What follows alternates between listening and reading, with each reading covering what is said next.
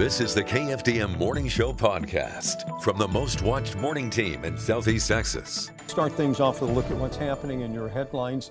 This morning, Congressman Randy Weber is lashing out at the Federal Bureau of Prisons following another outbreak of violence that left one prisoner dead on Sunday. Yeah, the congressman not holding back, sending a scathing letter to the head of the Bureau of Prisons saying the especially dire situation at the Federal Correctional Complex in Beaumont remains neglected by the BOP. These deadly altercations between inmates threaten everyone in the room, inmates and correctional officers alike, and heighten already dangerous working conditions. 35-year-old Eric Germain Ledet died at a hospital Sunday morning after a fight. Ledet had been sentenced to 37 months for receipt of firearms while under a felony indictment. He had been at the Beaumont Penitentiary since February of last year. The second inmate involved in the fight treated for minor injuries by the prison staff. Congressman Weber's full statement is available at KFDM.com as well as Fox4Beaumont.com. A new justice of the peace is in office following in the giant footsteps of his father. Justin Chesson took the oath yesterday afternoon in front of a large crowd at the Precinct 4 Justice Center named after his late father, Ray Chesson. Now, his dad died of cancer after serving as the JP for many years. Oh, it means the world to me. It's humbling to see all the people that showed up today. I appreciate each and every one of them for coming out and taking time out of their schedules to come here for sure. Justin Chesson won the Republican primary and took office early because no Democratic ran for the seat. This is the final day for early voting on the May 7th election. Polls are open from 7 a.m. this morning until 7 o'clock tonight in Jefferson, Orange, and Hardin counties. In Bridge City, voters deciding the fate of a bond issue to build a new school and a new technology center. In other cities, school board and council races are on the agenda. In fact, a high-profile race taking place in Port Arthur. There are three challengers to the incumbent mayor who's facing criticism for challengers for issues ranging from the homeless to road conditions. Yeah, we'll hear from the mayor and all of the challengers this week. But this morning, Dax McCoy begins with a political newcomer, Matthews Christian. He's not your standard politician. You won't find Matthews Christian in a traditional suit. Instead, it's cowboy boots and bolo ties. But should voters elect him mayor, Christian promises the same clothing, but a change in how government is operated. I'm not looking for no self-glorification for myself. Oh, look what I did. I'm looking to beautify Port Arthur for everyone. The 62-year-old challenger is a former planning coordinator with Motiva. He says the key to fixing Port Arthur is through better leadership. Talk about rebuilding and beautifying Proctor and downtown. It's all said during election time, but then after the election, nothing is done. Leadership, he says, begins with having a plan.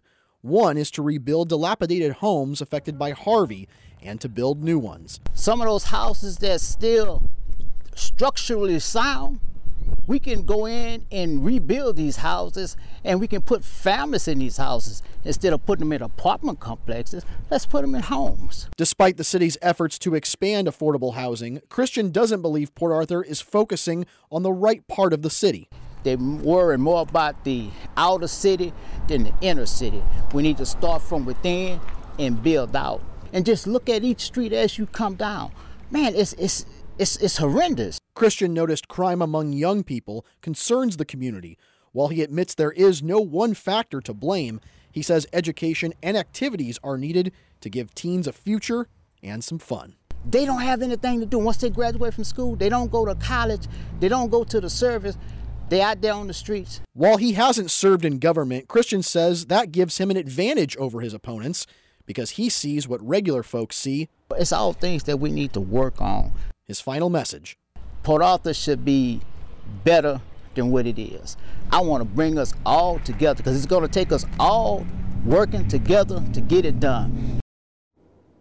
Now we'll hear from the other candidates in special reports today through Thursday on Fox 4 News at 5:30 with Dax McCoy.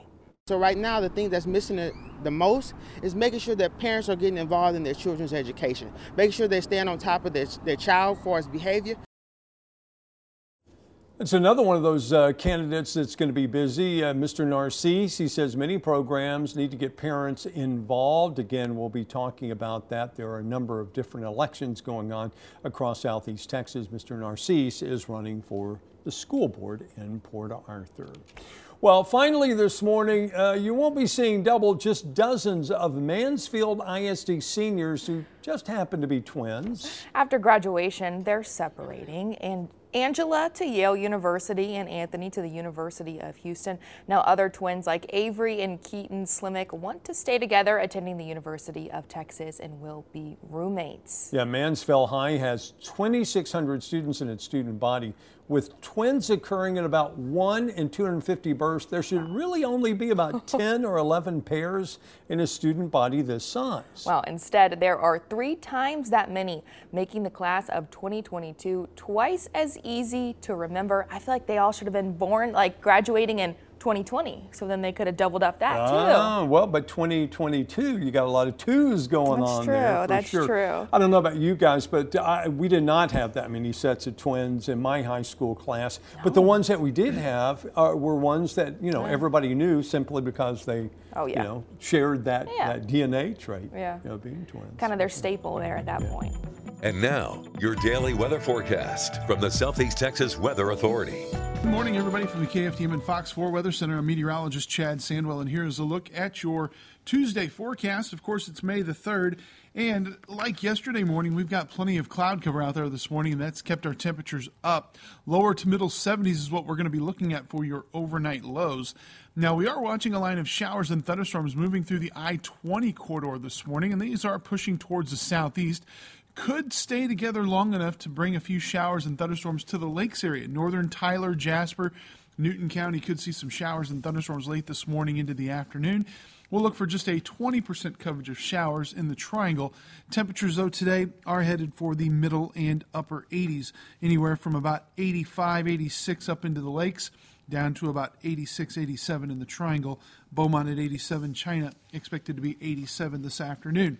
Winds today, we'll see some gusts up around 30 miles an hour, but overall averaging out to about 20 through the course of the afternoon.